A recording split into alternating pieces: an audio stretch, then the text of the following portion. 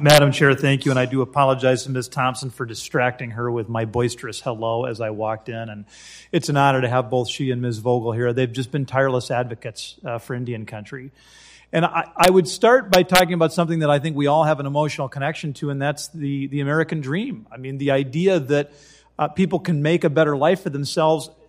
It's really hard to do that if you don't have a roof over your head and a stable living situation. It's really hard to do, and particularly in this country where it can be so hard to save. One of the key ways for Americans to get ahead from an equity perspective is to have home ownership.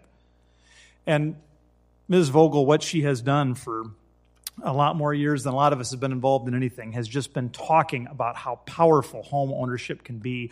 And I know that in all of our districts, we hear about how housing is a problem. But gang, in Indian country, it is different. It's much worse. It is much more dire. And in Ms. Vogel's testimony, she talks about how many families trying to get ahead, trying to make it work in Indian country, in South Dakota, might be living under one roof. And about how even the most dedicated tribal housing agencies who are working and maintaining hundreds of homes are meeting a tiny fraction of the needs of their people.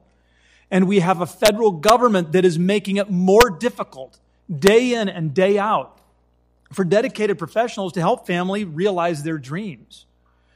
And so the bill that, Madam Chair, thank you, that's before the members, attempts to streamline some of this bureaucracy.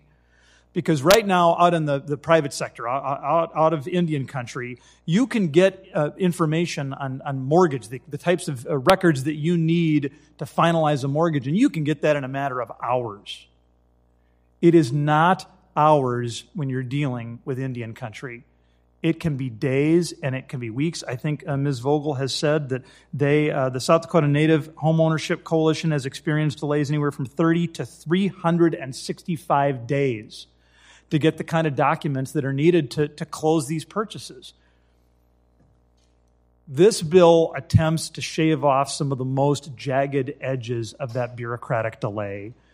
And I'm just so grateful that there have been dedicated people willing to provide expertise, technical advice, and counseled us. I'm grateful for Senator Thune for really running with this bill, and I'm honored to have the House companion. And with that, of course, I would stand by for any questions or comments that my colleagues would have for me, although the real experts are sitting at the other end of the room. Thank you, Mr. Johnson. The chair now recognizes Mr. Kilmer for 5 minutes for a statement.